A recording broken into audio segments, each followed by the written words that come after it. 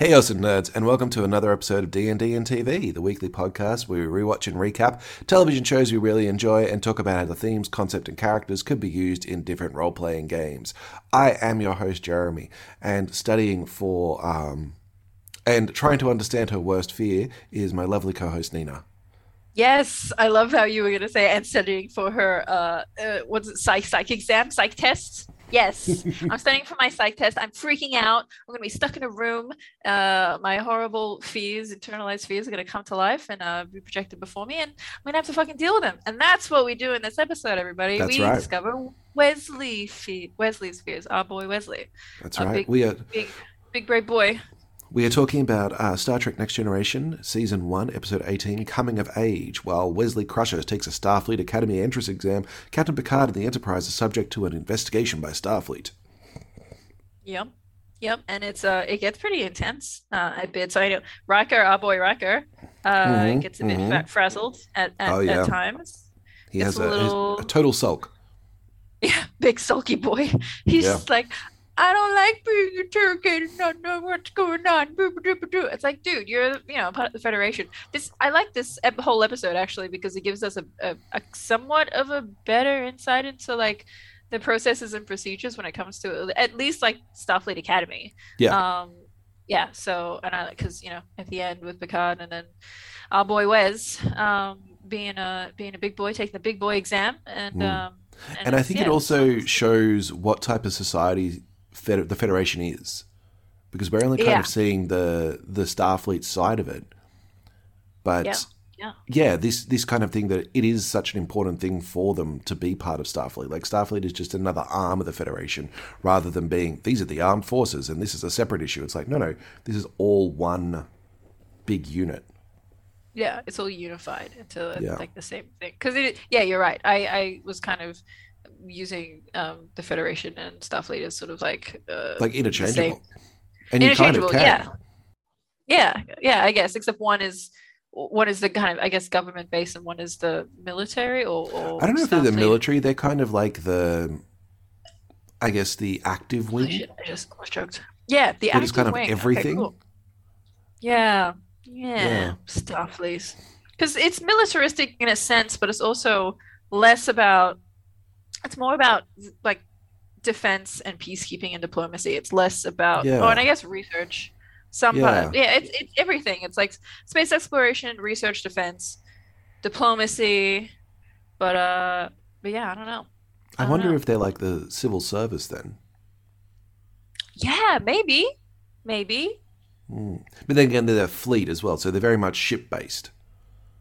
I guess yeah. From Yeah. a sense of because it's fleet, it's ship, it's I guess because the closest thing we have is the not military, but The well, Navy. back in the olden days, the Navy, which has been incorporated into the military. I don't know, guys. I don't know enough about. I'm not a COD or Gears of War. Gears of War. I Ah, don't know. Stan, I don't do that. Do you play any of I that? have Any of no the idea. I have shooties? no idea. Shooty bam bams? All I right, cool. occasionally play Fortnite, and I gave up on that after some Ah, reason. I just went, oh yeah, I'm going to stop playing Fortnite now. yeah. Hey, everybody's got to have their time. I know guns go boom, but that's really about my It's true. extensive knowledge. This is true. They Phases they go. woo-hoo. Zoom, zoom, zoom. Zap Yeah. zap, zoo zoo zoo. No, zoom zoom zoom. That fits. Zap zap or explodey. Pew pew pew pew pew pew. Stun.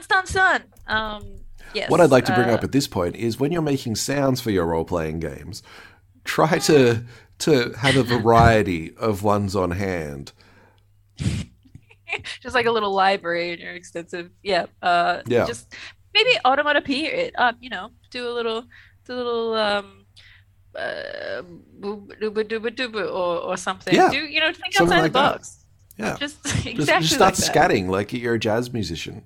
Shooba beep bap bap. Oh yeah, that'd be cool if you were a bard and you just suddenly you don't have an instrument. Your main source of magic is just like jazz scatting. Hmm. Shooba beep beep. Oh, I kind of want to do that. Yeah. All right, sweet. I'm gonna All pocket right. that for later. You write that Yeah. down, and I'll start talking All about the right. episode. We're getting off topic. Yeah. Yes. So this episode, interestingly, starts with like kind of it feels like a bit of a weird non sequitur. because just like walking along the Enterprise, Wesley runs into Jake. Yeah, Jake. This is the cute. I thought something was going on between them because Jake doesn't look like he's a teenager that doesn't look like a teenager. I think he's probably in his 20s. You know, he's that kind of guy. I think he's meant to be like 17, 18. Yeah, but next to Wes, like, how old is Wesley supposed to be in this? 16. Actually, he says he's 16. Right. Okay. Cool. He doesn't. He looks like a 16-year-old. But like our boy James or Jake or whatever it is his name. Jake. Our boy Jake. Not looking in his 17s. He's looking. he's looking like 25. Yeah, early 20s. So I mean, they bump into each other, and then Jake's like sad, and Wes is like trying to do his compassionate bro dude hug thing, be like, man, guy, it's okay, don't worry, bucko, you'll get it next time. And obviously he's like failed a test or something, and we don't know why or what for or what happened. I thought that Wes was breaking up with him. Oh, that would have been Wesley. Because Jake's all just like, no, I'm fine, it's fine, I'm okay, and just not looking at him. I'm like, is there something between you two? Yeah, what's happened? Oh, poor Boo. Oh, that would have been nice. Like coming into a scene like that where you get confronted with like something that's obviously happened in the past, like romantic. Yeah, I mean, you kind of get that ping, but like also, I mean, so far our boy Wes has not come out with the bi-positive or in any kind of way. Excuse me, the rainbow that he wears in nearly every episode. Oh my God, you're right. How it's right there. Jesus, it's right there. Yep. All right, done. You're right. Okay. I fucked up. Anyway, he gets called away from this awkward conversation because I think he just gets called away, and then we get like Picard explaining what's going to be happening in the episode. That Wesley's off to take the Starfleet Academy exam on Relva 7. Yes, which I've never heard of, but cool. Yeah. I'll allow it. I guess because it sounds like they have different like tests depending, and different I guess allocation of new Starfleet attendees or like new Starfleet officers or in entries based on the area, because it sounds like, you know, what was it, Reldar 7 is pretty exclusive. Relva is pretty like secluded and exclusive, like there's only going to be one academy entrant, one person going through, so sounds pretty exclusive. I feel like you might have a better chance just bouncing to another place and trying there, but I have a feeling that it's something like you submit it like every quarter or so they accept entrants, right? But they said last year, I think that they will, because at the end they're like, you know, you can apply next year again if you haven't gotten in, so I think it's yearly, but then like how do you, I don't know, I want to know, like, do you have like a limited amount of times that you can apply, or is it just you can apply until you're, you know, in your 50s and just keep going? Because that would be, I feel like you could always apply. They'd like find getting in on your like 16th try. That'd be cool. It's like, just keep trying. Are you Starfleet material? It's like, well, if you're going to be a species that lives for a really long time, why not keep trying? Oh yeah, true. And if you're, you know, a species that hasn't been in the academy before, I mean, that's a good incentive to keep trying too, because you could be the first, baby. You could be the one. You get a special medal. Get a little special medal. And it's like, look at you. Go and get her. Speaking of medals, Picard is also speaking with his friend Admiral Gregory Quinn. Yes, nice segue. Thank you. I'm going to call Admiral Greg for the entire episode because it amuses me. Admiral Greg. Greg. But he's got seriousness. He wants to talk alone with Picard. He's all like, "Oh, I can't." And he insists. He's like, "Not with your number one. Not with anyone else. It's just you and me, Picard." Well, what can we do for you? I need to speak with you. Certainly. This way. Number one? Alone. Is this a personal matter? Official business. Well, then my first officer... Alone, Captain. So, okay. He's pretty intense. Like, he's right. He's like, he's pretty like, so you get the vibe that is fucked up because Picard knows Admiral. Something's up. Picard knows Admiral Greg from like way back. He's like coming in all bro like. He's like, "Hey man, what's up? How you doing? I missed you. Let's have a little hug it out. Tell me what you've been up to." And this guy is just straight to the point, like cold as fuck. It's just like, nope, shit's going down. I brought on what's his name, Ribbit, Remick. I brought on Remick to ask you a whole bunch of questions. I'm not gonna say shit. I'm not gonna tell you anything. I'm not gonna lips and zipped. This was so infuriating for me. I can only imagine what it was like for Picard, because he's like, there may be something wrong with the Enterprise, and we're not sure what it is, and it's inappropriate to discuss it at this time for secrecy. But you must do everything he says. It's like, okay. It's if Picard wasn't such a stickler for like bureaucracy and formatics, and sorry, not formatics, that's not a word. But yeah, policy. I imagine him flipping the fuck out, maybe flipping a table over or being a bit of a shithead. Because like we don't peeps, we don't find out until the end. Like not even then. Not even then, not really. Like what the fuck is going on? We find out a little bit, even like from Picard's point of view, he only finds out a tiny bit. But he's taking it pretty well. I mean, like he's doing, he's like, okay, cool, I know nothing, and this guy is pretty much just going to go around my chief of staff and ask a whole bunch of invasive and personal questions. I still don't know anything about what is happening. I can't tell them shit. Cool. Sure, come on board. Hi, welcome to the Enterprise. He's pretty gratiating and open, but guess who isn't? Our man Will Riker. Everyone else, particularly Riker. He is annoyed. Yeah. And it's great to see. Yeah. Anytime Jonathan Frakes gets like even the tiny bit annoyed or peed off at particular moments, or like in any episode, it's great to watch because he does this like little flustered like face contortion thing where he's just like like on a face. Like imagine, it's all sorts of muscle spasms, but then he preposterous. How dare you get out? He gets so angry and loud. So angry and loud. Yeah. It's great. So that's just kind of his mode in this episode. He's like, I'm angry. I don't know what's going on, so I'm angry. He just feels like a temper tantrum from a toddler.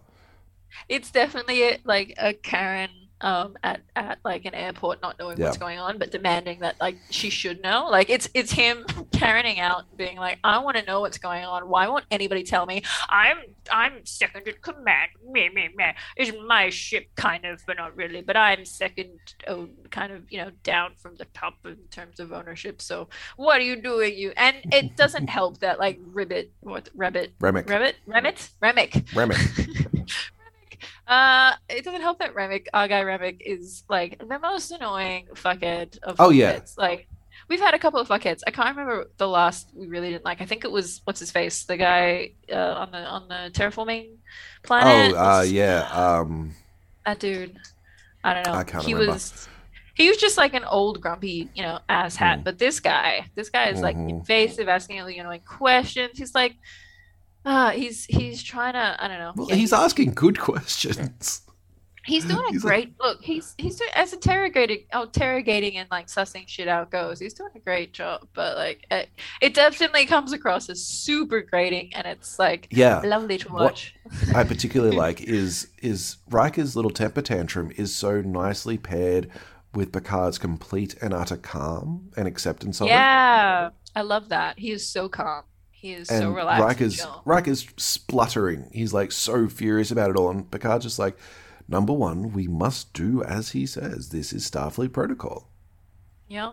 You got to do what you got to do, and Picard knows, but Riker is just like getting all sorts of aggressive. Oh, not aggressive. Well, I mean, a like little aggressive.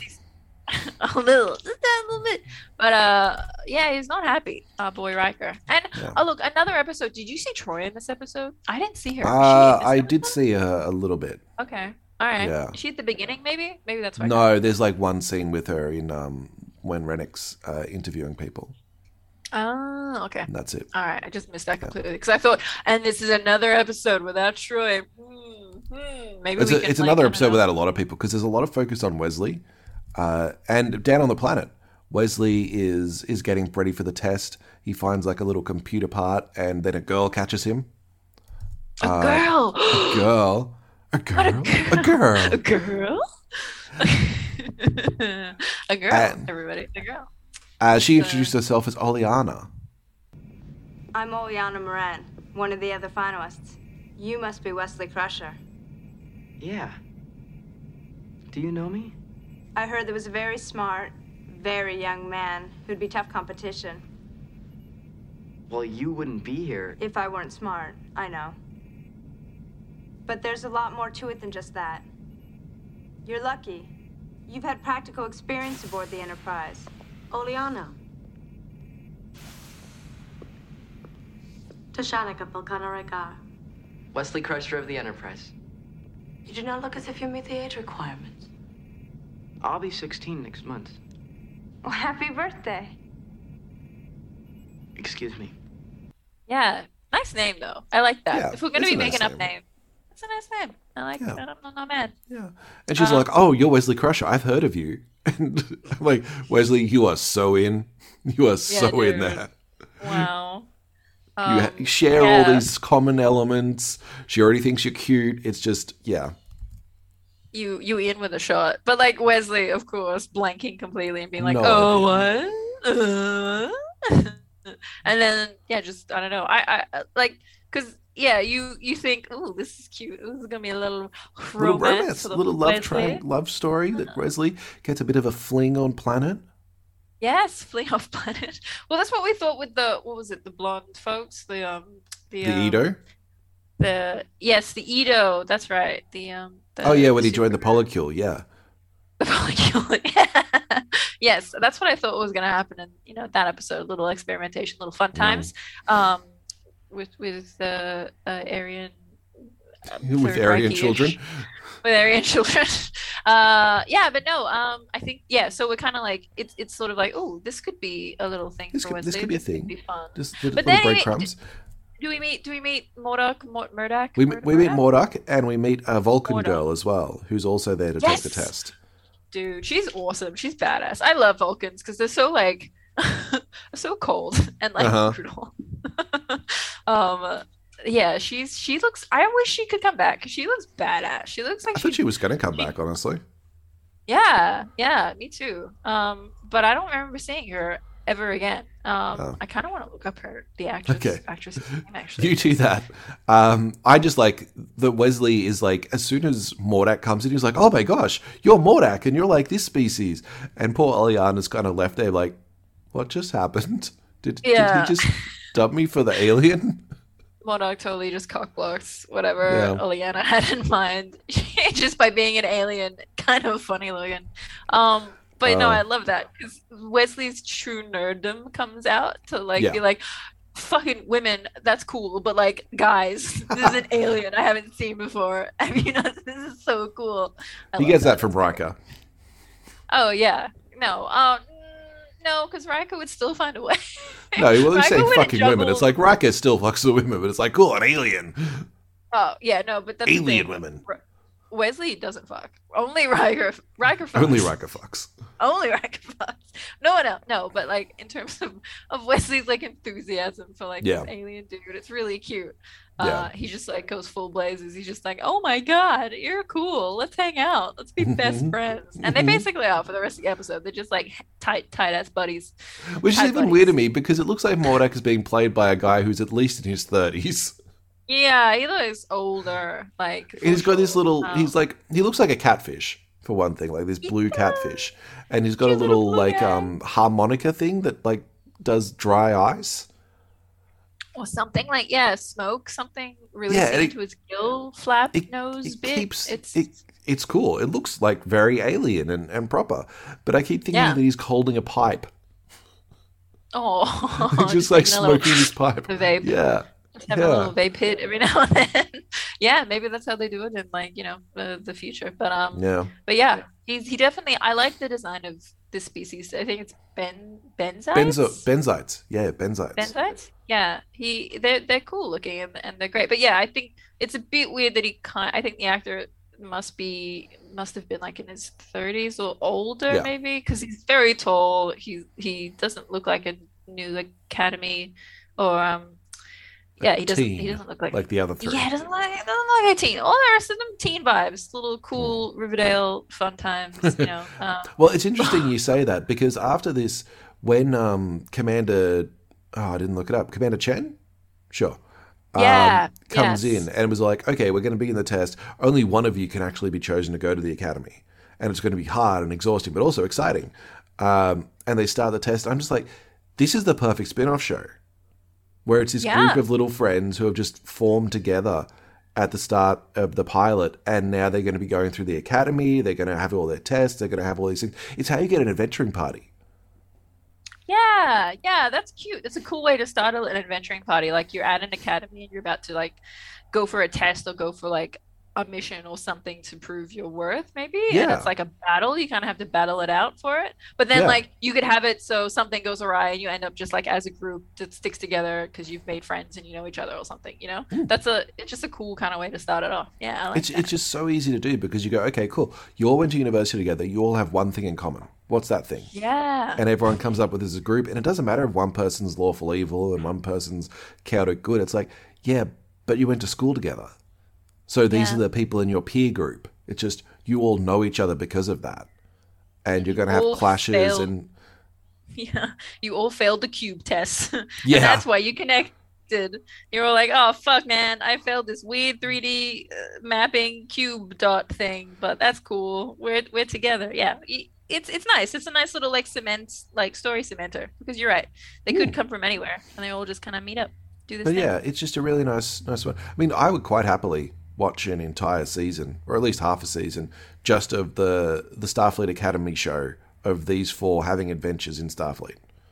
Yeah, that'd be cool. That would be cool. I like that idea because it would be very like slice of life almost like focused. You get to see like how they interact with it day to day, like what actual tests Starfleet officers need to have gone through in order to like get into Starfleet or the Academy at least.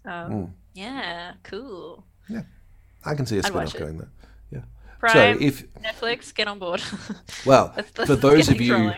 you planning Spelljammer adventures, there's an option for you. You've got a little academy, you've got your Starfleet, or if you're just playing Star Trek Adventures. Yeah. Or if you just like thinking about it, that's cool too. You don't have to play anything. You just sit there and think about it. It's fine. Run the stories in your head. It's so much easier than having to roll dice. It's also called writing a book. Exactly. Just write a book, everybody. Just do that. Or like, so much easier. play Space Game Jammer game. That's cool too. Yeah.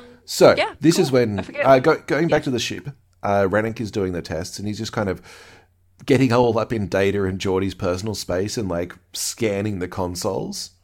Yeah, he's been real dicky about it. He is. He's like, I'm just gonna scooch on in here. He's just like, I'm just going to stand here. And Data's like, can I help you? And he's like, no, I'm good. I'm just going to stand here and scan your face. Yeah. Everyone's like, is he allowed to do this? Yeah. Is he allowed to be here? And Riker steps up to him. He's like, oh, what are you doing? You're scaring my bridge crew. And he's like, I'm allowed to do whatever I want. He's like, fine, I'm going to go find out what's going on because I'm Riker. Storms off. He does his Serena exit. No one's told Riker what's happening. He's so mad. He's so mad because he storms in to see Picard and he's like, he's like, I need to know everything you do, Captain. And Picard's like, you do? You know everything I know. I know fucking nothing. Yeah, I like how initially he's like pretty pissed at Picard being like, yo, dude, you got to tell me what's up because I'm your second in command, man. Come on, look at what's going on. Picard's like, nope, this is all I know. You know everything. And then and then Riker's like, okay, cool. So we're kind of stuck together in this then. All right, let's go on. Well, after Picard's like, I don't know anything, Riker's like, are they investigating me? Is it all me? Is it me? And Picard's like, even if it was, I couldn't tell you. Yeah, exactly. Like, what do you think, Riker? What do you think the answer to that is going to be, my guy? Like, firstly, have you done anything? No, then you're probably fine. Like, chill. I like how paranoid he gets. Like, instantly, he's like, "It's me. It's to do with me. It's all about me.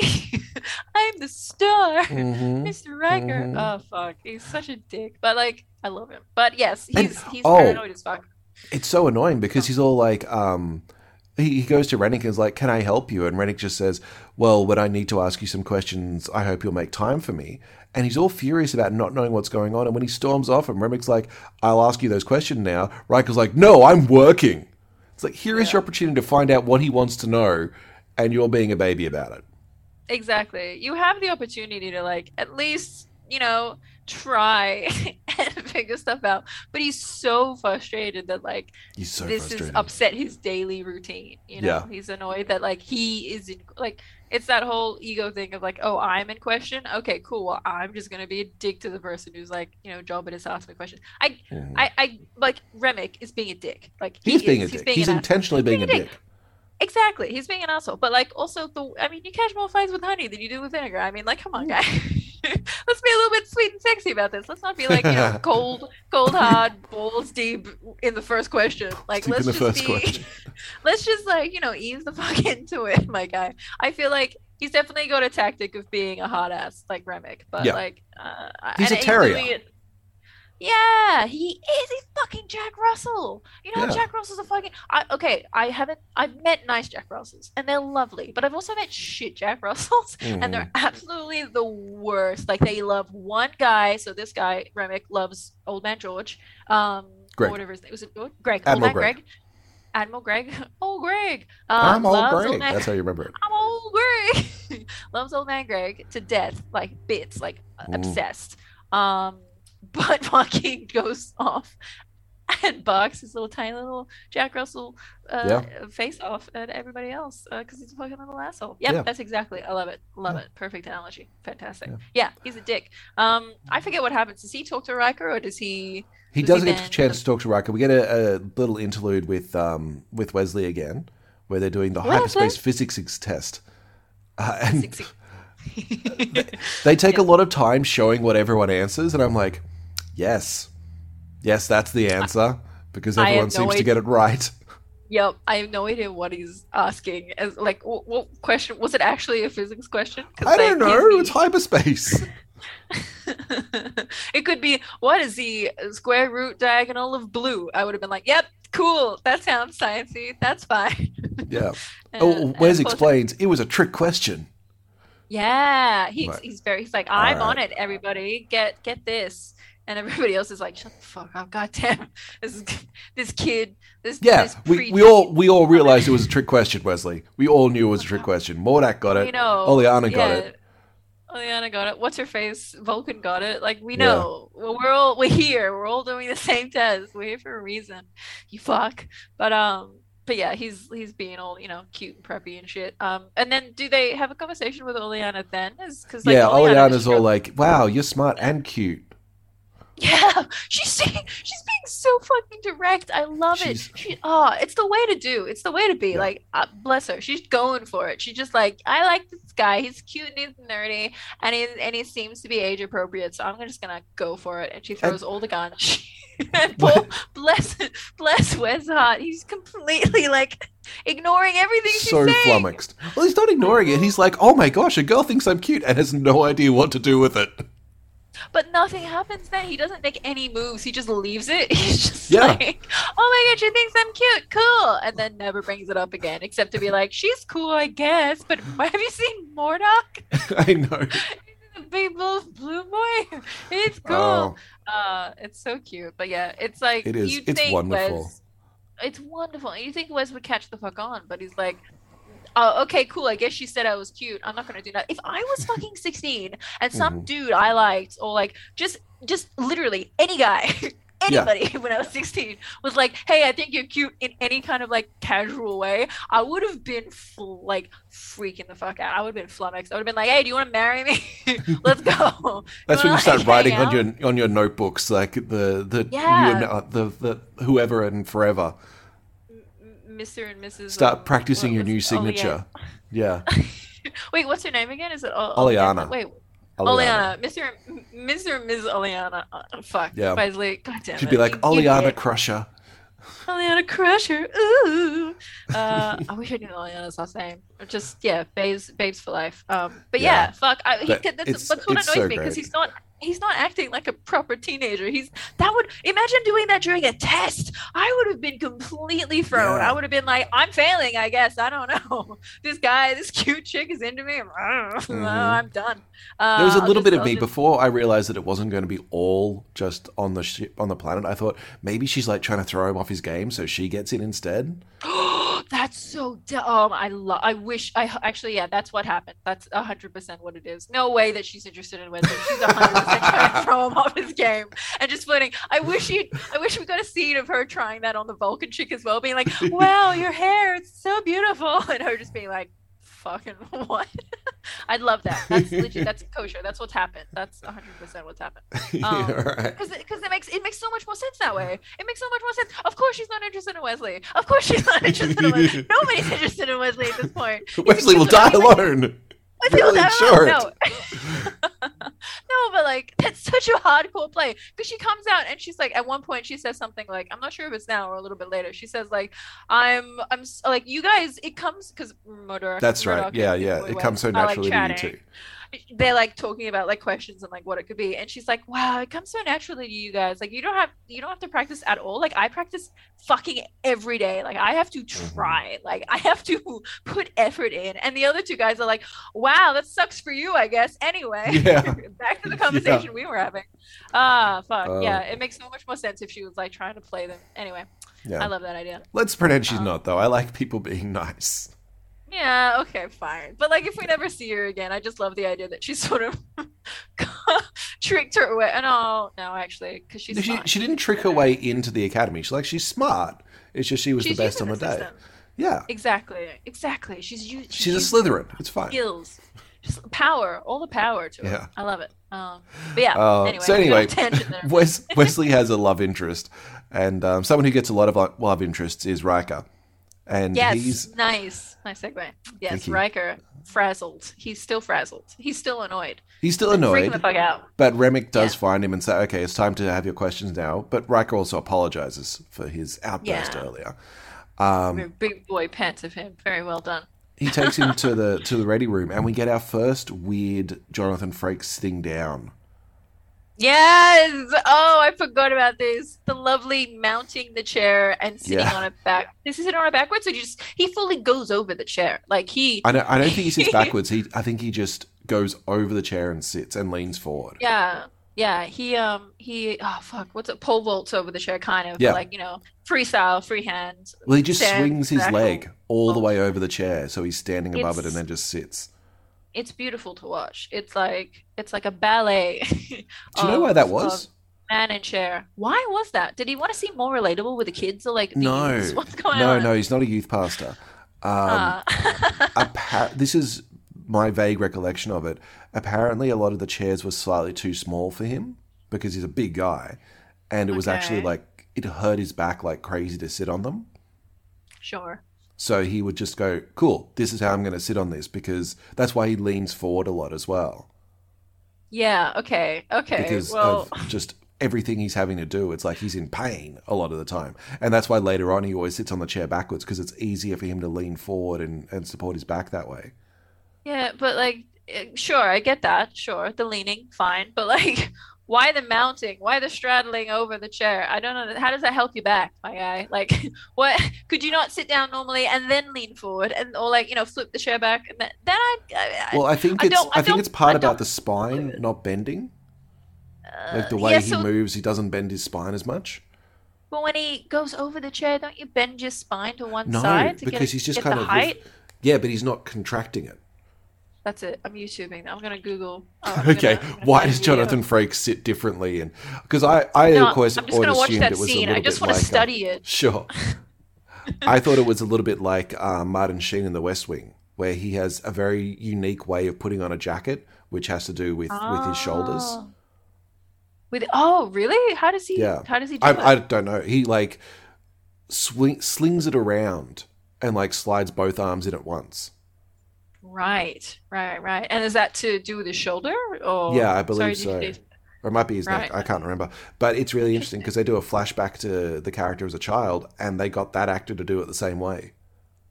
Wow, that's cool. I like that. It's just this is what he does. That's a nice little thing. All right, I found the YouTube clip of Riker sits down, and it's this scene with Remington. What's his face? Remick. Ribbitson? Remick. And okay, so the motion is Riker approaches the table where Remick is sitting, and you get the perspective from Remick. So you're just behind Remick's shoulder. Riker sort of leans in with his shoulder on the left, puts his left arm sort of down closer to the table, and then starts to swing his right leg over the chair. So it's like a stool, right? So he vaults it. He vaults it. He goes for the vault, but like he's still sort of twisting on his left leg and twisting at the hip so he can get that leg up, and then sitting down straight for the lean, straight going into the lean at the shoulder, and then he lands it. He lands it straight on the straight. Actually, wait, I'm mistaken. I thought it was a stool. It's a stool with a slight back, so he had to mount he swings the back of swings the leg over the top of the stool. Yeah, or he over the back. completely clears it. But like he's so tall that he can do it in kind of that one motion. But still, involves some pivot, involves some swing, involves a bit of a twist. But it doesn't contract the spine. Like his spine doesn't bend at any point. Yeah, you're right. He just goes straight into the leaning down with his both elbows on the table. I don't think he does both elbows on the table lean all the time. I think this is just an intimidation tactic for Anne Remick. But yeah, he doesn't twist the spine. You're right. Yeah. Or he doesn't contract the spine. He doesn't like bend the back. He just keeps it you're right. straight. He doesn't. And I think that's because of like a spine issue. Shit, we've cracked the code. We've done something. I don't know. I like that this is what we're doing rather than just Googling the question. It needs to be done. We're doing God's work here, okay? Look, it has to have been said. I'm so confused. Okay, so, all right next to, so I'll send you this video because right after that, we get the first, this was the first in the whole of the Star Trek Nation. This is the first one.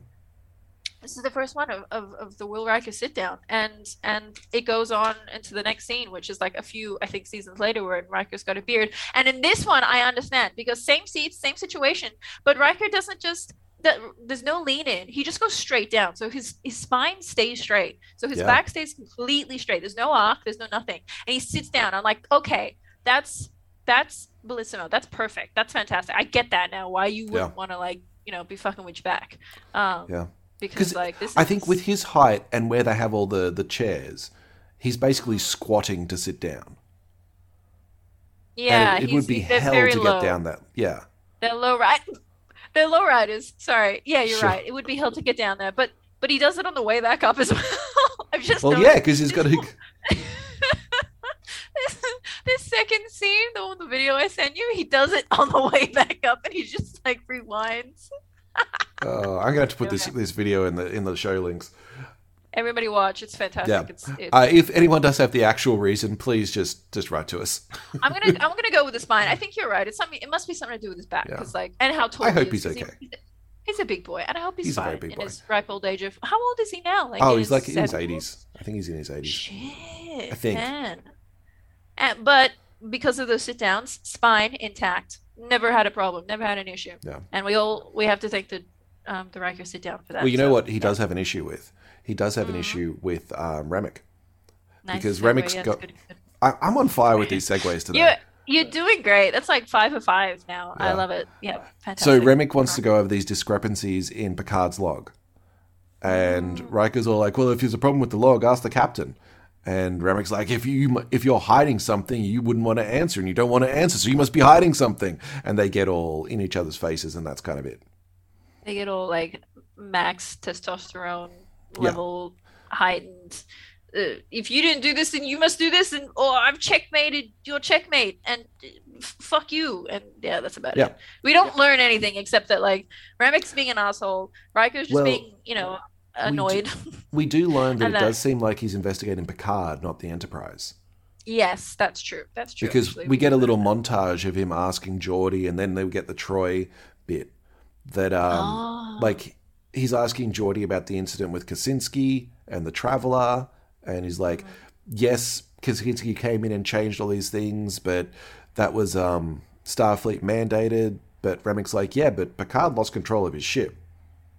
Like he just gave it over to this guy.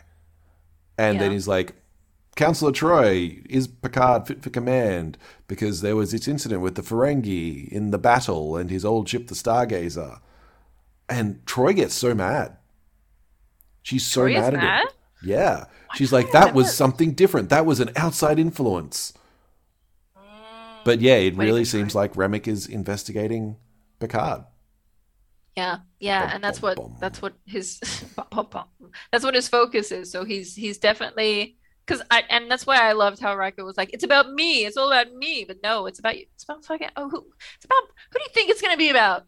No. Not you dumb bitch. No, you're no one but Riker. No one cares about you, Riker. No one cares about you, Riker. Shut up. Shut up, Riker. It was always Picard. Yeah, it's like it makes so much more sense because obviously they're asking. Yeah, you're right. They're going through the bridge crew. He's going through the bridge crew. He's asking all these questions, all these personal not personal, but all of like basically the logbook of what we've seen. Yeah, up into this which on the show. I love so much because so often we've been saying Starfleet's just not going to do anything about this weird incident. It's like, no, they're definitely doing something about it right now. Yeah. I love that. I love that, like, Picard's getting audited for, like, the fucking insane buffoonery. Because on paper, none of his decisions, or, like, a lot of his decisions don't make sense. Like, I get that. Yeah. So I'm like, okay, this makes sense. I understand this now. But obviously, there's more going on because even our man Remick is like, so you did this, but, like, for these reasons? And then everyone's, like, basically giving him the same answer of, like, nah, dude, we've got it in the logbooks. Like we've explained why. we've explained like there were other shit going on. Like and Remick's just kind of trying to twist things and like very much making it all about like Picard being incompetent or like not being fit for service and all this shit. Yeah. So that's heavy. The heavy vibe we're getting is Picard is sus or getting sussed out and yeah. Yeah, which I like. I like that they're kind of bringing back all the old stuff from previous episodes. And I love having that happen in a D&D campaign. Yeah. Because and I haven't had that happen in a game yet, but I love the idea of having a lore-based system or some sort of trial occur in game because then imagine being a DM setting up a trial situation where one of the players or all of the players gets put on trial for a particular like the stuff that they usually made do in their past. As murder the stuff that they usually do, murder hobos. Yeah, which is great because you can pull from anything if you're like a D&D campaign full of murder hobos. So it's I love that idea that then they have to logic like their decisions in real time. Like I think that's a really fun thing to play through and watch. And I would love to do that if they remember. Yes. Like, will they actually remember? That's why we killed that guy. Yeah, let's be honest. The DM is keeping track of most things. Like, if you're the DM, you know what happened like 5 sessions ago or whatever. You hope. But if you're a player, you're a cute little ADHD baby, and your brain just goes blue, and you're like, what? What Who's happened? that guy again? Who's that guy? Franco? Was that Fernetiti? Did we need him alive? What's going on? Why are we doing this again? Did we kill that guy? Are we the baddies? We're the baddies.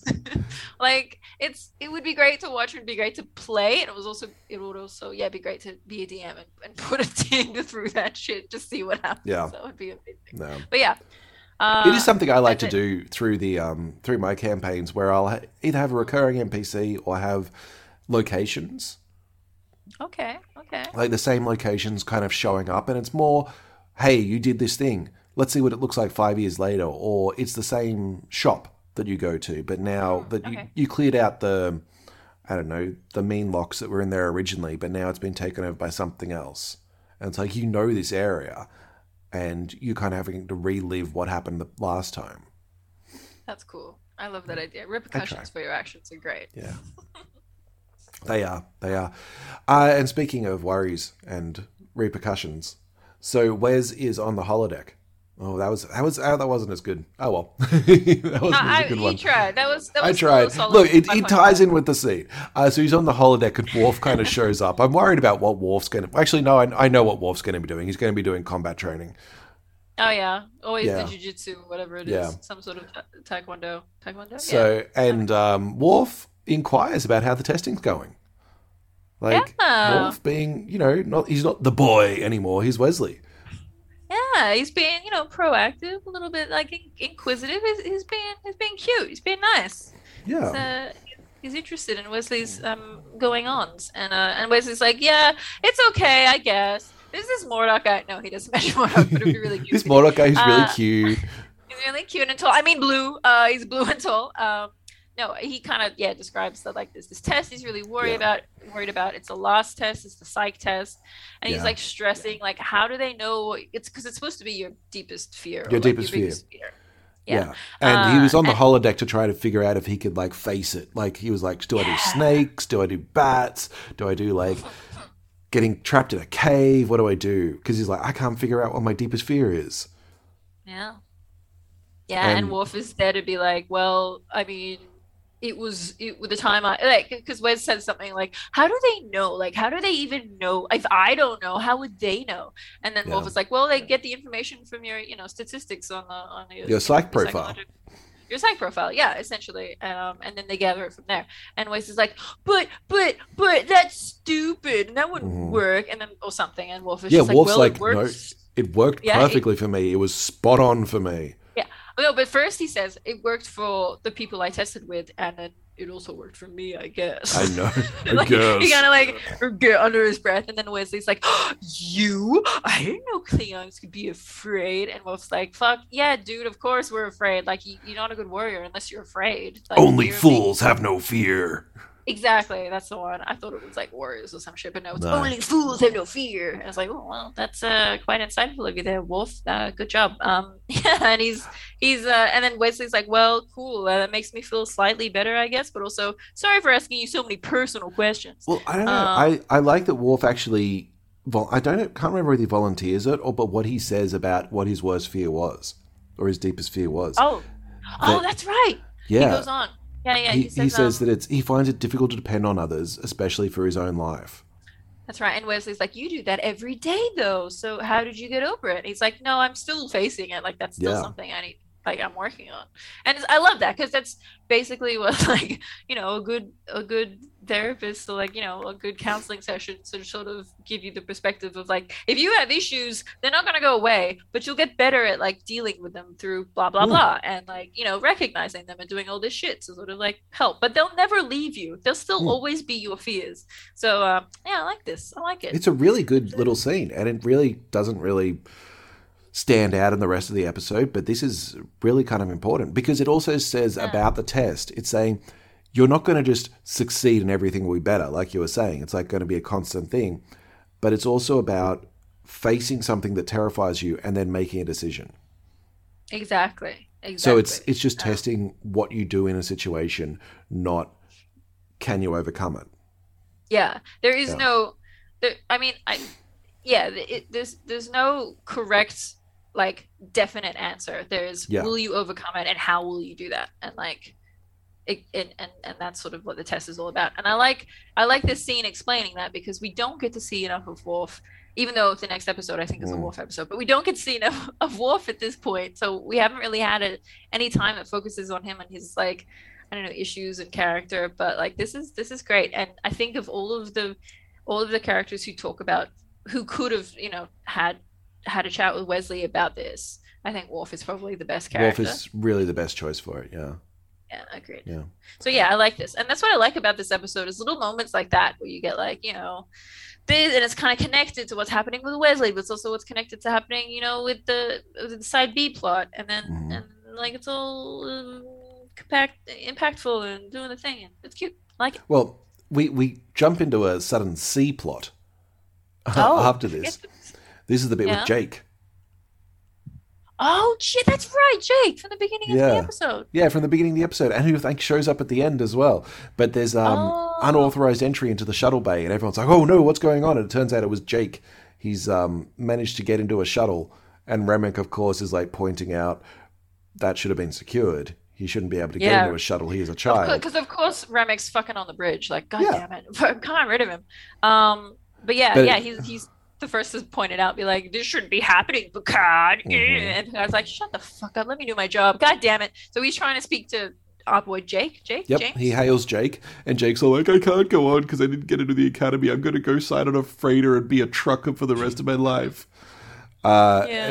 basically he's stolen a shuttle to do that, but he's unbalanced the dilithium, which means it's going to crash. I didn't understand any of this. I feel like that's 101 in shuttle. In shuttle, yeah, it's literally like he just swerved into a tree randomly. I know. It's like, hey, maybe Which are the don't brakes? unstabilize the dilithium crystal or whatever it is. So he basically has like 78 seconds before he's going to burn up on re-entry or something. Yeah, it escalates pretty dramatically. It's It like, goes I'm pretty still in a quickly. ship crap. Oh fuck! I'm going to die. Yeah. It definitely doesn't work out well. For good old James' runaway attempts. Yeah, Picard just like shouts to the bridge, "Everyone, give me your options. What are we going to do?" And he, like, the tractor beam's too far away, and the transport is too far away. And Remek's like, "You need to save that boy." And Picard's like, "Sit down and shut the fuck up. I'm going to save that boy." Yeah, everyone's freaking the fuck out again, and then it's another like great little moment of like Picard just being like the calm bitch, and amongst all of them, he's just like, "Calm, just shut up, just let me do my job." Just what does he tell Remek? He's just like, "Shut up." Oh wait, he doesn't say shut up. He says that another time, but it's great. He's too polite, but he's just like, if you don't stop talking to me and let me do my job, then I'm going to order you off my bridge. Yeah. And Remek's like, you can't do that. He's like, yes, I can. I am the captain. Fuck you. But not to that extent. But then he kind of talks Jake through this controlled dive. I don't know how it works. It like kickstarts the engine or something. But he doesn't explain. This is what I love, because it's all about trust. So he doesn't explain to...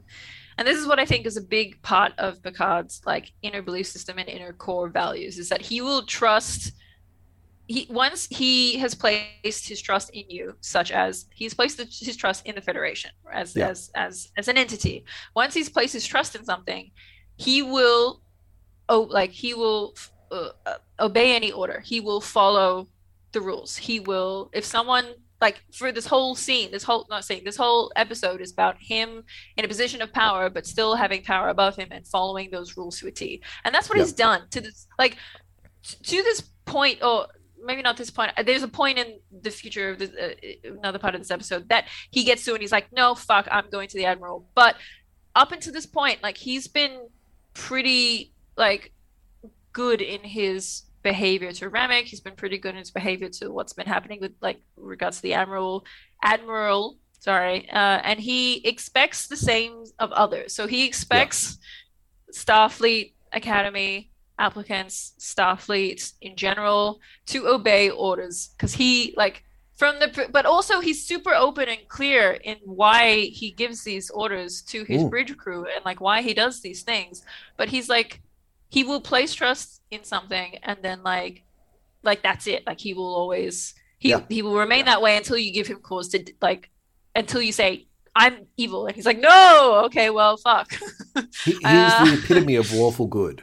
He is that paladin that I cast him as originally. It's like, that's what he does. He has faith in the institutions around him, and he will work through those institutions because they have been decided upon through logic and whatever it is that they've decided upon, all that kind of thing. And I'm going to believe that. And he expects that everyone else will do the same. Yes, so he doesn't explain to James, hey, I'm going to bounce you off the, like, what was it, the ozone layer of the planet or whatever it is. Whatever like, it was. He doesn't explain that. He's just like, you're going to have to trust me. And this whole, like, trust connection, I think, is probably... like maybe something to do with James's failing the test or something. Jake, sorry, my boy Jake.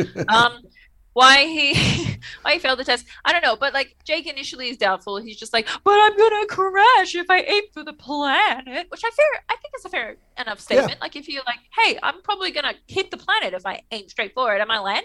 Is that what I'm doing?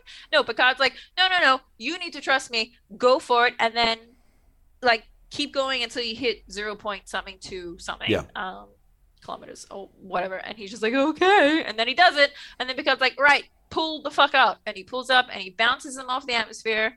And Remek is thrilled. Remek was watching with bated breath. He was like, what the fuck? How did you do that? That was amazing. Cool.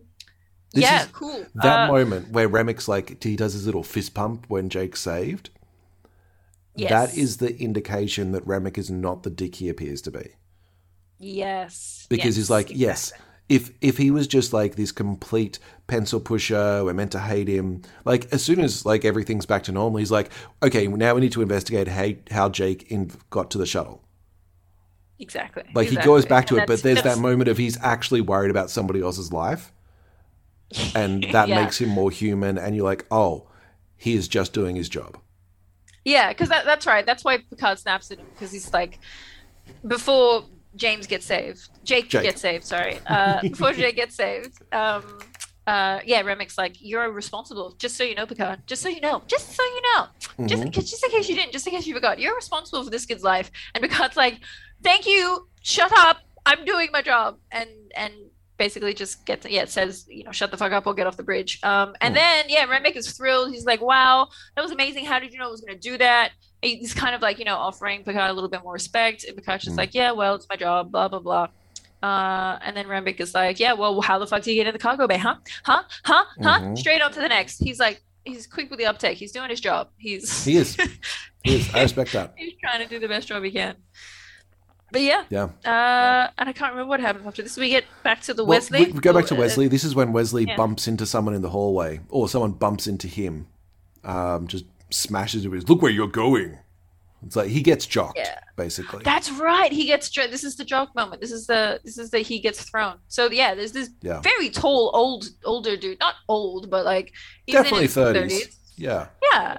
Yeah, he's thick-jawed. He's got like an attitude. He's got some muscles, some fisticuffs. He's trying to throw some fisticuffs at Wesley, and Wesley's just like, Wesley's like sorry. apologizing, sorry about that. And then I think the guy's like super insulting to him as well. Yeah, the guy is pretty much like not taking any shit. He's just like, you pushed me on purpose. How dare you? How fucking dare you? Do you know who I am? Blah, blah, blah, blah, blah. Basically carrying it up again. And then I think the test runner comes in, Commander Chen. He comes in, he's like, what's going on? Is there a problem here, boys? What's happening? And Wesley instantly goes from 0 to 10 and starts being like, dude, fuck you. You pushed me. It was an accident. How dare you? Do you want to go? Do you want to go? Because I'll kill you. I'll kill you, man. I'll slit your throat. I'll kill you. Exactly. I'll fuck with you, man. Don't even fucking. Do you want violence? I'll give you violence. He said something like, "I'm gonna give you violence if you want violence," or something like very like hardcore Wesley. And everything I was like, "Whoa, that's a bold claim. That's big. That's a big dick energy from Wesley." And the dude's like, "Yeah, I like you. You're funny. You're funny. Way to go!" And he backs the fuck off and he leaves. Yeah. And Mordak has no idea what's going on. Yeah, Mordak's confused as fuck. It's like, that got crazy. That went out of hand. You almost killed a guy. But Wesley explains. He's like, no, actually. Wesley does a little actually moment and goes like, no, actually, I saw his webbed fingers and then I realized he was a blah, blah, blah race. A Zoldan. Blah, blah, blah. A Zoldan. And Zoldans react like furiously to politeness because they think it's like, pathetic and shit, or like some sort of like weird social bullshittery. So he's just like, so that's when I knew I had to be violent in return. and then Commander Chen's like, excellent, Wesley, clap clap, you've passed this sort of weird test that we've given you. We don't know why, it's a little bit weird, but we've thrown it in there. And Mordak's like, wait, you get tests sometimes just out of the blue, just because? And Commander Chen's like, yeah, sometimes we just give you tests when you're not expecting tests. So whoop-de-doo. Anyway, see you later, makes sense boys. to me. Yeah, it does. But then you don't know when the test is coming. That's how life works. Yeah.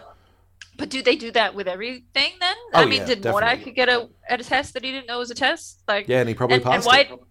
Yeah, but why did they explain that in front of Mordak? Like, why did they explain that then with Wesley? Like, has Wesley now passed all his weird, like, sudden tests? Now he's only got the psych test or the cube and the psych test to worry about? Like, yeah, I think so. Okay, all right. I think Wesley asks if this was a test. Because he's so smart. He just clued in right away. And the fact, it does kind of make sense. Like, Commander Chen is right there. And, like, had Wesley not passed the test, it feels like he would have been able to defuse the situation. And it would have been a learning moment for them rather than well, you failed this test. It's more like, let's see how they handle this. All right, they need to learn a bit more about that, so I'll teach them. And then next time they'll know what to do. Yeah, okay, that's cool. Yeah. But still, a little bit Now he knows for the next time he applies, he's just going to be tested. I would be on my guard all the time, like constantly. From the moment from the moment I get there, I wouldn't fart. Like I would just I wouldn't do anything that I think someone else might be listening to or hearing or like watching me. I'd just be on my best behavior 24/7. I have just been watching The Rookie, the first season of The Rookie. I don't know if any listeners have watched that, but there's an episode in the first season where there's all these tests. Like IA sets up fake things to catch catch police officers who might be like, yeah, I'll just take a bribe from you to let people off. And there's one where they find a guy who's been caught in a bear trap, and the training officer assumes it's fake. It's like, yeah, look how great the makeup on this guy is. I'm going to just take this bear trap off, and it just starts pissing blood everywhere. He's like, huh, that might be real. That one might be real. Oh my god.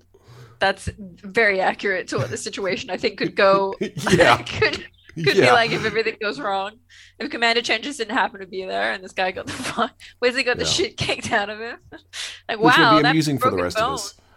Oh yeah. I mean, you love to see it, Wesley. Fucked around. Mordak can throw down. I'm sure Mordak would be okay. Yeah, he'd just take a hit of his vape and then he'd just go off the chart. He'd just go crazy. Yeah. He's got some drugs in there. So we go back to the ship, and now I love this sequence of it's kind of a montage. It's kind of these 1-2 shots of Remick investigating different people and talking to them and like turning this computer around so they can see it. Yeah. And then it changes who he's talking to by the shot, and it's well done. It's really well done. It's a good way of doing this sort of thing, like that switch back and forth between who you're talking to. But he's talking to Data and basically saying, there's a problem with the ship. I need Data's help. Picard is not as he appears. And Data just says, there's no problems with the logs and there's no problems with Picard. So it must be your assumption that's wrong. That is logical. Yeah, Data's super straightforward. He's just like, something to do with you, dude. It's not us. Like, everything is, straightforward here. And he turns the computer back around and like shows Remick. He's just like, nope, it's all to do with your logs. I don't know. I can't explain it, but yeah, maybe check again. If you're seeing something wrong, then there's something wrong with your eyes, dude. Yeah, I love it. It's very sassy, passive aggressive Data, but I do like that. Like he doesn't know he's being passive, but it's yeah. So we also see Worf. Yes, we see Worf. Do we see Geordi here as well, or was that? No, we don't get. We got Geordi the first time, but we see Worf, we see Beverly, and then we finally get him interviewing Picard, and that's what gets Picard fed up. But Worf's great. Yes. I love Worf and I love Bev's response because like he's honing in on Beverly's and Picard's relationship as like being something, like he wants to talk about it. Like don't we he's all? Like, how do you feel about working with Picard? And she's like, I'm cool, I guess. I don't know. And then he brings up her ex-partner, like her she's husband like, who died. He says, how do you feel serving with the man responsible for your husband's death? Yeah, and that shakes her a little, like not shakes her, but it makes her laugh. And I love her. I love the actresses. Like, I love the way that she's done this. She's so great because she just kind of like laughs it off. And then like he's like, you can tell me anything. It's it's completely like confidential. You can tell me everything you want. And she's just like, so my relationship or how I feel about Picard has nothing to do with this investigation. You don't need to know any of that. So shut the fuck up. Like she does it in such a great way. She's just like is so Beverly and I love it. Mother, I love it. Amazing. Beverly's fantastic. She's so great. But yeah, then we get the Picard interrogation scene and which is a very important one. He's like, you broke the Prime Directive. Like there was a very clear case with the Edo where you with Wesley. You just broke it. And Picard's like, look, I saved one of my bridge, like not my bridge crew, but I saved one of my crew members, and it's all in the logs. It's all in the logs. I mean, I'm on Remick's side. He very clearly broke the Prime Directive and had no excuse. Yeah, that was exactly what the Prime Directive is for. Sometimes you have to let somebody die to let another civilization survive. Exactly, but he broke it, and like he broke it. He broke it, and of all of the episodes in this season that we see that are questionable, this is the one I'm glad that they focused and pinned on because you're right. It's he broke it. He broke the fuck out of it. Like he didn't just break it. He destroyed it. He obliterated it. He smashed it.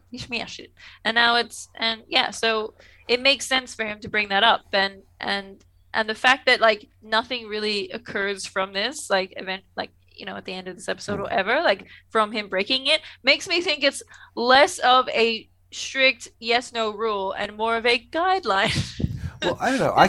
I can find an argument that the Edo have those super powerful, like, shadow aliens or whatever they were that watch over them. So you could say that their society isn't actually the real society. The real society is the one up in space watching them. Maybe. And if that's the case, then they didn't break the Prime Directive because they basically interfered with somebody else's experiment who was so far beyond us that we could they breaking their Prime Directive by talking to us. Yeah, maybe. I hope that was in the logs. That would explain it much clearer than I think. Yeah, Remek's getting his little tootsies into it. But yeah. And what happens now? Do we see the bit where Picard gets fed up and he goes to see Uncle Greg, Admiral Greg. He says, "Tell me yourself what's going on if you're going to investigate me." And Greg's like, "No, look, Remek's report is almost ready." Picard's like, "I want to be there when you give it to him." He's like, "Of course, I was always going to do that.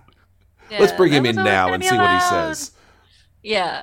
And I love this because Remek just comes in, says, "Hey, Admiral, sorry. Look, I fucked up. I couldn't find any of what you wanted me to find. I really, really looked. I asked everyone. The only thing I found so hard. Daddy, and I couldn't find anything. All I found was that the bridge crew kind of like each other, but I think that's them being compassionate and amazing humans towards each other, and that's all I could find." Yeah. So it's like okay, cool, sweet. You're a nice guy then. Yeah. You're a good boy. He basically says, "I did every technique I've got, everything I've got, which normally drives people to let snap and let something out. I couldn't find anything wrong." It's like the bridge crew was like a family, but that's it. That's not allowed. Apparently, they have a casual familiarity. But like he brings it up because like I understand why some casual familiarity would be like frowned upon, but he brings up like it's casual familiarity, whatever, because they trust each other and they've been together through a lot of stuff. So makes sense that they want to be through trust and friendship and love. So yeah, I'm gonna bounce. And then Admiral's like, "Yeah, cool, get the fuck out, thanks, man." And then before he leaves, Remek's like, "Captain Picard," and I thought he was just gonna say something like, "No hard feelings, was just doing my job." And I'm like, okay, that makes sense. But no, he goes further. He's like, "Captain Picard, I'm almost finished with my stint on the other ship that I'm working on. I've got 6 months left." Investigation Bureau, basically. The Investigation Bureau, cool. But then after that, I would really like to work on this ship. You guys seem pretty cool. I'd love to be a part of your crew. And Picard just stands there and says nothing.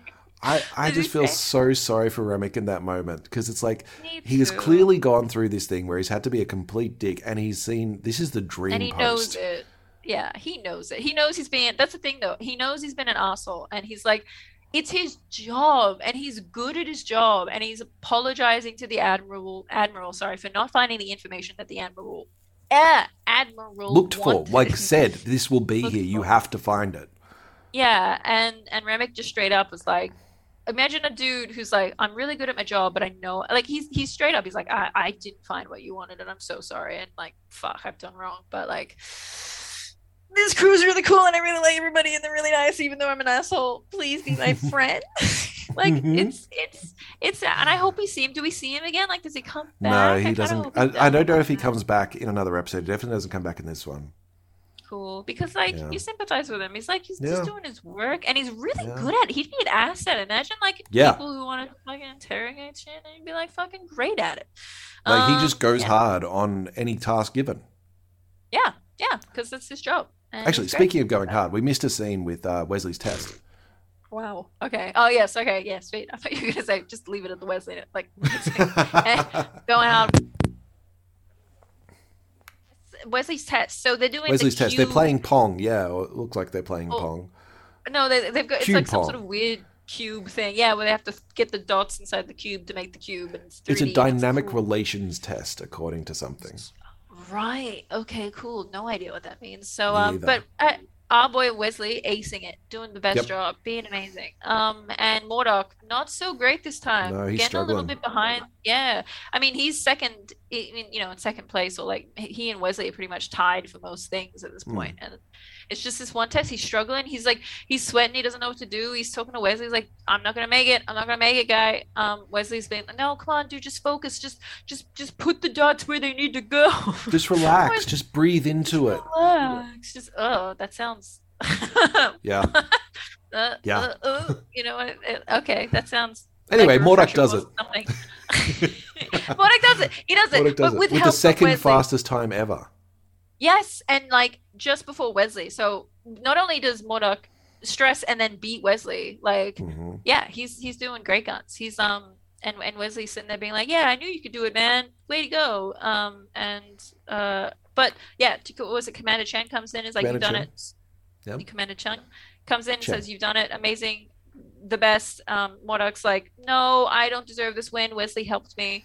I'm sure you saw that. I need to come clean. And the commander's like, no, we saw that what Wesley did, and you know, that's fine, that's cool, that's totally legit. But you still came first, so way to go, you bro. High fives all around. Yeah. You've all done a great job. he does kind of say, well done, Wesley, even though the two of you are like basically neck and neck. It's impressive that you decided to help someone. Yeah, exactly. Yeah. And that also that there's an hour to the psych test. Yes, that's the most the more important thing. And that it's not called a psych test. It's called a psychological evaluation of all your fears and innermost traumas or something. No, because Wesley says, you mean the psych test, sir? And then Commander Chen's like, well, we don't really like to call it a psych test per se. We like to call it a psychological evaluation of all your innermost fears and traumas. But I mean, I guess psych test will do. It's just like, it's stupid. It's a stupid little thing. Now that I think about it, that actually makes sense, because a psych test kind of implies like there's a pass-fail or something. Yeah. Whereas an evaluation is just like, we're going to put you in a situation and see what happens. Yeah. And just kind of grade you based on your response. It's like, all right, cool. I guess that's what they're doing.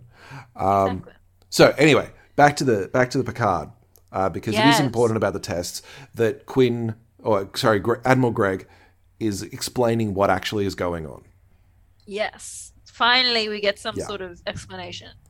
And he's like, we had to be sure, so we had to put you through the ringer to discover this. Basically, Starfleet Command has been suspicious that the Federation has some problems. Like some things are not adding up, and it seems like someone is trying to destroy everything we've worked for. But I definitely can't reveal where this evidence is or why, and I don't know if it's coming from outside or inside the Federation. It's just a thing that's happening. And this reminded me the most of these vague threats that you do in a role-playing game. It's like, there is an evil kind of over there, and there's like the bad nation and they're invading us, so that's probably the guy. It's like this vague threat you have, the ultimate necromancer who's just kind of somewhere that eventually at level 20 the party's going to fight. But right now it's just, they're the bad guys.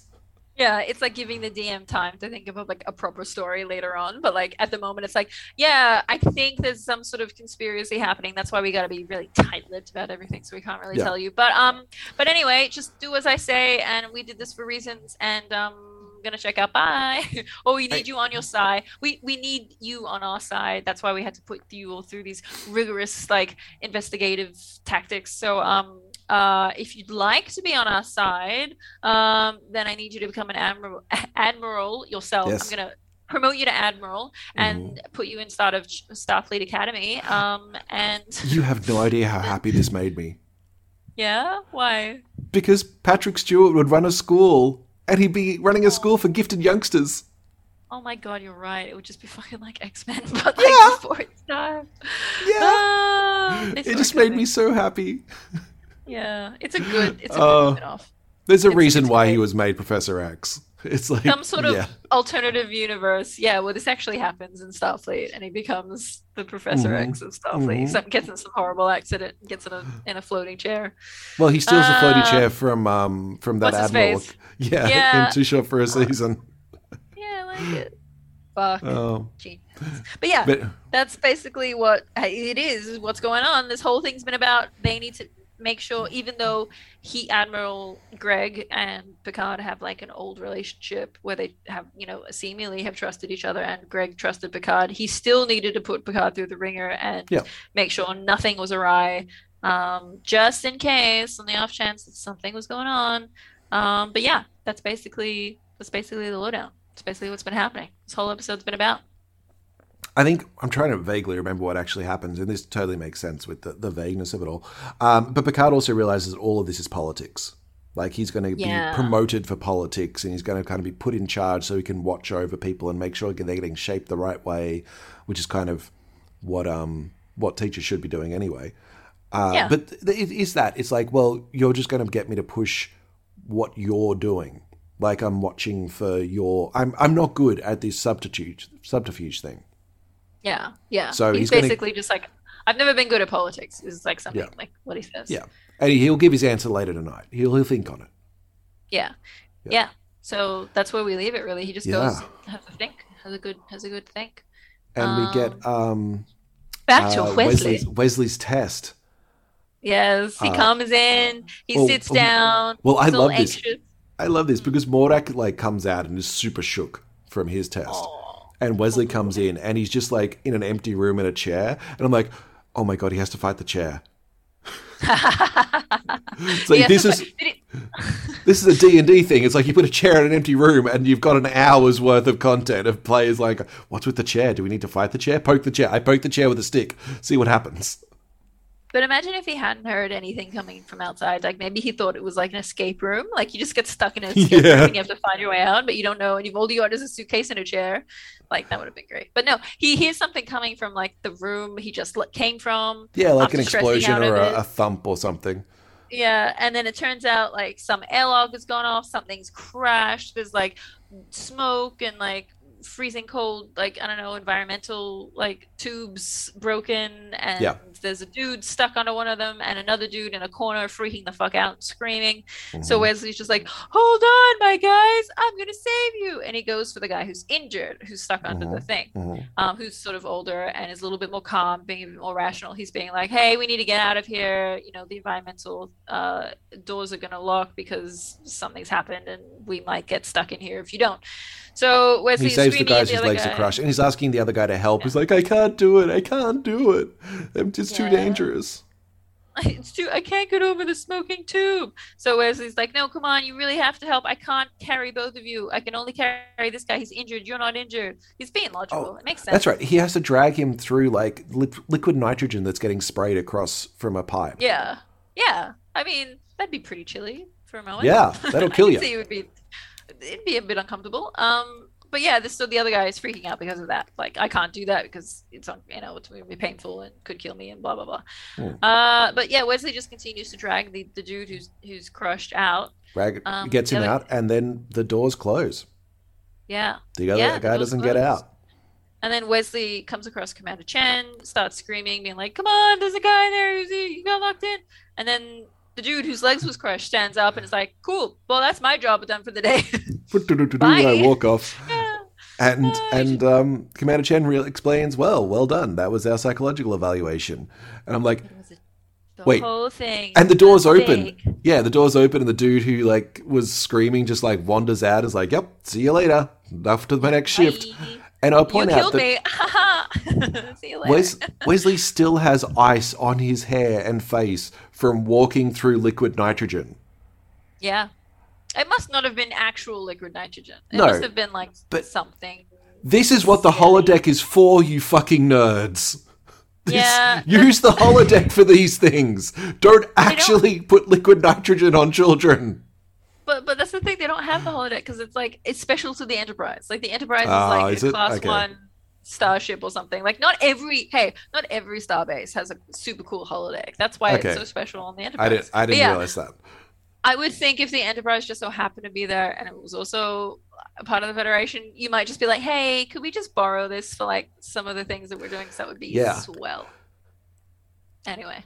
Oh my God. Because logic. It's logical, but like, yeah, it feels like that's so much more traumatic. Yeah, because it could have been real, but it wasn't real. It was all pretend, all imagined. But that means they have like a whole floor suited to tests that like need can explode shit. And the fact that this is clearly designed for Wesley's fear. Like this is his choice. That his fear is having to be the one who makes the choice of who lives and who dies. Yeah. And it kind of explained because of his dad. Like Picard had to make the choice. That's right. I love this because he says something like he immediately says like, "Oh, I have to make the choice because because someone had to make the choice and my dad died because of it." And Commander Chen's like, "Spot on, baby, you got it. Big thumbs up for me." But and I really like this episode because it has that kind of like hinted at with the bit with Beverly where she's like, because before that it's like we don't like, I don't remember a point in any of the other episodes where we get like a full explanation of what happened between Picard and Wesley's dad. No, like, not really. Nothing gets explained, so we don't know what happened. We just know that this relationship between Wes and Picard is a little bit strained and weird because Picard knew his dad and was really good friends with his dad and kind of got given the "you have to take care of my son and my daughter, son and my wife" kind of like spiel at the end. And he delivered the body as well, which kind of made it like, you're the person who I associate with my dad's death. Exactly, but he was more involved with that. Yeah, up until this point, we didn't know that, like, oh shit. So maybe Wesley feels these conflicted feelings or weird feelings with Picard because Picard by proxy killed his dad. Or like in the result of his actions killed his dad, but we still don't know why. Was his dad crushed and dying and another guy was able to be saved, so Picard chose the other guy? And also it's weird, it's conflicting, but it's good and I like it, and I like that they brought it up, and I like that they're working on this. But yes, and I love that Wesley's fear isn't that he has to be in the situation, like it is basically of being in that situation and not being able to make the choice. And not being able to make the choice. But it's not I would have to make that choice, it's I wouldn't be able to make that choice. And the fact that he made the choice at all is him being brave. Exactly, and why he succeeded and why he passed the test. Or not that he, it was a pass, but that's why he did good. He did very well, says Commander Chen. I can't exactly remember what much. I can't remember either, but it's just such a great element that if he'd chosen to save the guy who was terrified, if he'd gone, your legs are crushed, we can't get you out, I'm going to go save the guy that can walk, that would have been the right choice too. That would have passed the test, because he just needs to make the choice rather than panic and trying to get help and trying to say, like, it's like you've got to make the choice. One of these people is going to live and one of these people is going to die. You have to decide. Yeah, trying to do both, I think, as well would have been a fail. Like, I think that's more Wesley's route. Like, because he would have, not that he would have panicked and not known what to do. He would have known what to do, but he would have tried to do too much, because that's totally Wesley's like thing. It's like, I can do it all. I can do everything. I'm the Wonder Boy. So like he would have tried. I think the fact that he saved one of them, makes him like more like. Yeah, it's like he evaluated the situation and realized what was the best choice. Yeah. And went, okay, I need to do this, and just made it and didn't. Yeah. Anyway, it can't be both. I love those sorts of texts for characters, giving them to characters and being like, there is no right answer for this. There is the choice you make, and that is the right answer. Exactly. They're really hard to do. Like, moral dilemmas are probably the best one. It's like the trolley problem. It's like, that just depends on who you are. Like, you can, either choice is right. Thinking of like different ways to do problems like that, like having moral like choices are the fact, like, I agree. I totally love them, and I love them when they're done right. And it's very hard to do sometimes as a DM, like, and wrap your head around, like, okay, but if they don't do this, like, then what happens? What's the outcome? Like, what's the lesson learned? And like, I think you're right with the lesson learned being like, whatever you choose is the right course. Like, you just need to have chosen something, and then that's it. Unless it's like, killing a whole planet, and that's not so great. Don't do a genocide. Complete genocide. Not a good option. But that's it's good. I'm glad that we had this little moment with Wesley. But I'm glad that Wesley had some growth. Way to go. There's a little bit with with Picard thinking about what he's going to do, and Riker. He explains what happens to Riker, or what really happened to Riker. Yes. And it's kind of explained, yes, but I'm still thinking about it. But the important thing is, who do you think got in to the Academy? I don't know. I did watch it. But guys, who do you think got in? Gonna give you one big clue. One big vaping clue. One big vaping blue boy clue. Yes, it was our boy MODOK. MODOK, the Benzite. Benzite? Benzite. First Benzite in Starfleet. Way to go, bro. Which feels a little bit like affirmative action in action. They're like, well, we could get Vulcans or we could get humans, and we got a lot of those, but the first Benzite. Let's see. Yeah, let's try to be a little bit more. A little bit more diverse in Starfleet hiring. That's the one. Diverse. Yes. Oh man, I hope it's not just a diverse. I mean, because he earned it. No, I think he earned it. I think. Well, he does say he says no, it shouldn't be me. It should be Wes because I had that that problem that Wes helped me with. Yes, and I wouldn't have done the best time if Wes hadn't have helped me. And they're like, no.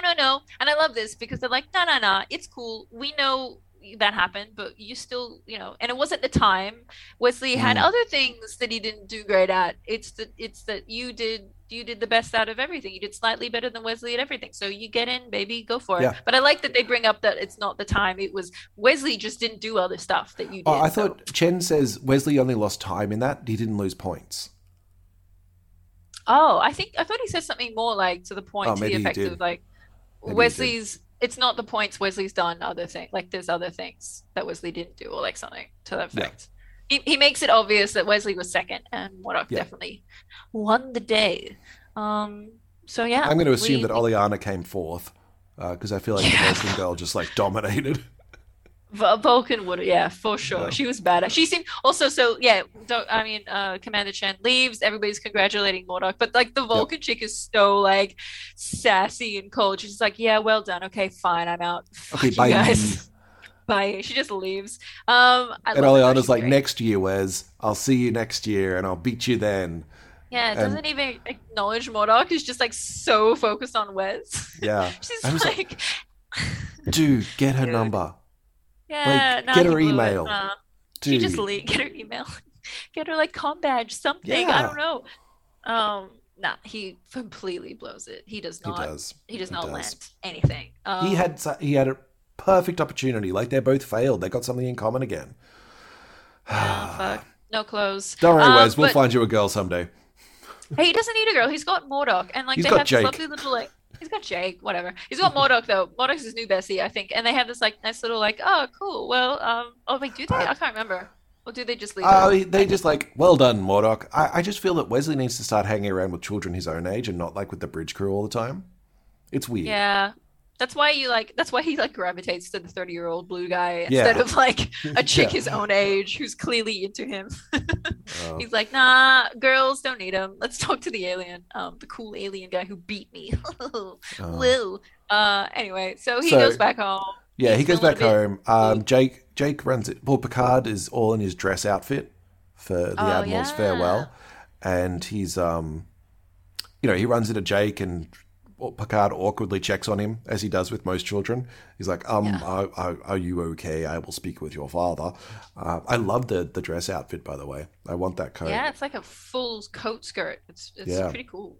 But then he finds Wesley in the observation lounge. Yeah. No, but through that moment with Jake, I think Picard kind of comes to the realization that he can't take the offer. Because he's too awkward with kids. Yeah, Jake says something like, "Thanks for saving my life," and Picard goes, "It's my job." And then it's like, shit, it is my job, and I love my job. And wow, like you kind of get that feeling that he's going through all of these thoughts, like when he comes to that realization. It's just like, fuck, this is my life, and I love my job, so I love being a captain. I can't sit at a desk. Fuck that shit. I'm out. So we get to the point. That explains it. And then we get to Picard going to see Wesley, and Wesley's standing in the dark looking out the window being all sad and neglected. He's out of uniform since he didn't succeed. Yeah, and Picard is like thrown. He's like, how dare you not be Picard is like, why aren't you in dress uniform? And Wesley's like, I don't think I deserve it, sir. I didn't beat my I didn't get in. I shouldn't be wearing a uniform when I didn't get in. And then Picard comes in with some daddy wisdom and he's just like, well, don't tell anybody, but I didn't get it in my first go either. And he's like, really? And Picard straight away is like, don't tell anybody. And I love his other ones as well. He's such a daddy Picard in this moment. He's like, ridiculous. Did you do your best? And he's like, yeah, I did my best. Well, then you passed every test you should have had. And it's like, you're really just like. I love it. He also says, measure it by your standards, not mine. Don't look at what Picard did. Don't look at what Riker did. Look at what Wesley did last time. Yeah, that's some good dad knowledge. Yeah. Some good dad learning. He's like, you're really in the competition, or like competition. What's the word? You're really in a fight against yourself. Like you're really just trying to beat yourself. So don't compare it to like, me, Picard, or say Riker, who's also good, I guess, but mostly me. And just so you know, I didn't do it my first time either, but don't fucking tell anybody, or I'll swear I'll throttle you in my sleep. It's a driving exam. Yeah, like oh, you can get it on your third try, and that's pretty good. But on your first or second, that's better. So they go, oh, cool. Oh, sorry. Wesley goes, oh, cool. Okay, thanks, geez, thanks, Picard. And then he's like, come Captain. on. Oh, gee whiz, Captain. And then Picard goes, come on, I've got to disappoint an old friend. And that's sort of the hint that he's going to turn. He's already decided. And I like that line as well, because it's like, well, we could have had him say it to Admiral Greg, but instead he just says this, and we get implied of what he's decided. Yeah, but I mean, like, the next scene is him. Exactly. Yeah, he says, I can serve better. Greg's. Yeah. I can do better for you here. And Admiral's like, oh, cool. Yeah, don't worry about like the weird conspiracy thing I think was happening. I've overthought this shit before, so don't worry about it. I hate that. I wish they hadn't had added that in, because then I'm just like, imagining I'm old and paranoid. You know what it feels like? Exactly. Like the Game Master's like dangled this plot hook in front of for like a spin-off campaign. It's like, hey, would you like to like have like a little Starfleet Academy game, and you guys could play Wes and his friends, and hey, Picard, you can come too and like do this other stuff. And they've gone, and he's like set up this whole plot line of what'll happen, and then it's like, nah, let's stay on the ship. And he's like, yeah, I was probably just imagining all that stuff. That's not really happening. It's like, cool, no worries. Anyway, it's probably fine. It's probably fine. It's never gonna come back. Anyway, bye. Bye. It's so frustrating, because it's like, well, wait. I feel like Picard should have been like, so wait, you just put me through weeks, like days of interrogate. Anyway, that's Starfleet, baby. Fuck me. Anyway, so they get onto the bridge, and then like, they do their little and away we go, engage. I don't like these little scenes at the end where it's like, and off onto the next adventure. It's like, yeah, we get it. I'd rather they just like ended on the scene with Admiral Greg. I guess it's in case, I always see those kind of ends as like, in case the season gets canceled, we're going to have a nice little boop. Little sign off. If this is our last episode, everyone will know their adventures will continue. Exactly. But I kind of wish they had just ended it on Picard and Wesley walking out, because then it would have been like, oh, cool. All right, sweet. We get the point. We know what's happened. That's fine. Everything's wrapped up in a nice little bow. Neat little package. Well, speaking of nice little packages and bows and ending things, it is the end of our episode as well. And there is one last thing we need to do before we wrap up. And that is pick a character from the show we just watched, or the episode we just watched, and say how they would be used in a game, an RPG game that we were in. Yes, and I think we both picked Remick. What's his name? Remick. Remick. God, fuck! I so close this time. I had you and names today. I can't. Me and names every day, Jeremy. I'm really bad at names just in general. But Remick. Shit. Fuck. Sorry. Remick. God damn it, my brain. Remick. We both picked Remick. We both picked the guy because it's as an NPC, I think. I don't know. I think as a PC. Really? I love it as a PC. Okay. Yeah. Because he's very much that lawful neutral. It's like, this is a letter of the law. And sometimes the law sucks, but it is the law and we need to follow it. Well, I think he gets given a task and he goes and does that task. But he's like, but I want everyone to like me, and I want to be like in the cool kids club, and I want to be on the good ship. I want to do that. Yeah, I want to be on the good ship lollipop. Yeah, okay, I get that. I definitely see him as an NPC being like, cause I think I'm taking the NPC side because I see as a DM really enjoying that, like, you know, like he's lawful good. He's doing his job. Like he's being a dick and he's loving being an asshole. But like he also just wants to be liked, and he also just wants to have friends. And I think playing as a DM, playing that as a character would be really fun and really a really cool way to fuck with some like players, because you could have him flip like a switch on and off, and especially if there's like some sort of situation where you're stuck and you're trying to like, get out, and this awful interrogation is happening. This dude just keeps drilling and you don't know why, and then like you want to hate him, but then like he comes in at the end being like, hey, I was doing my job, these are my reasons, and this is how I act, and I will always be this way. Like, this is how I think that would be really fun. But yeah, definitely as a PC, if you could pull that off, you could stick to be, because it's really hard to not be liked as a player. Like, it's really hard to play it. As a DM, not so bad, not so much. I think I would make him a paladin as a player. Okay. So he's kind of got that, well, these are just my beliefs. Like, I have a code of honor that I must stick by, and it's going to suck for everyone, because I'm going to make everyone else kind of stick to that code of honor as well. But I'm also going to, like, that's just, basically the classic idea of the paladin nanny for the rest of the group. Yeah, I get it. And it's like you sneak around behind him, and everyone gets to have shenanigans because you've tricked him into falling asleep early, that kind of thing. But he loves his crew. He loves his people. Yeah. Yeah. He's like Picard really light. Or like Picard without a crew. That actually, that's what he is. He's Picard without a crew. He's not so much Picard without a crew. I think maybe, but I see him more as like Picard, but with no interest in anthropology or exploration. Yeah. Without personality. He's Picard, but like he knows what he's good at, and for whatever reason he's good at interrogating and annoying people and getting responses out of them. Finding the truth of things. Exactly. He's good at finding the truth. And he knows he's good. He may not like it, but he knows he's good at it. So that's why he does it. A lawful neutral detective. Like, make him a rogue, like an inquisitive. So he always is able to sense when somebody's lying or know when something's up. And he just like, I keep digging at it. I realize he's very much in the vein of the Commander Vimes from the Discworld novels. He just believes in the law, and the law sucks sometimes, but it is the law, and we will follow the law. 100%. Very Vimes-ish. Yeah, and that's the kind of character I go for. Like, he will niggle and niggle and niggle, and he'll grab that thing and he'll just chew on it and chew on it and chew it until he gets to the truth, because if you're lying to him, he needs to know. Yeah, I get that.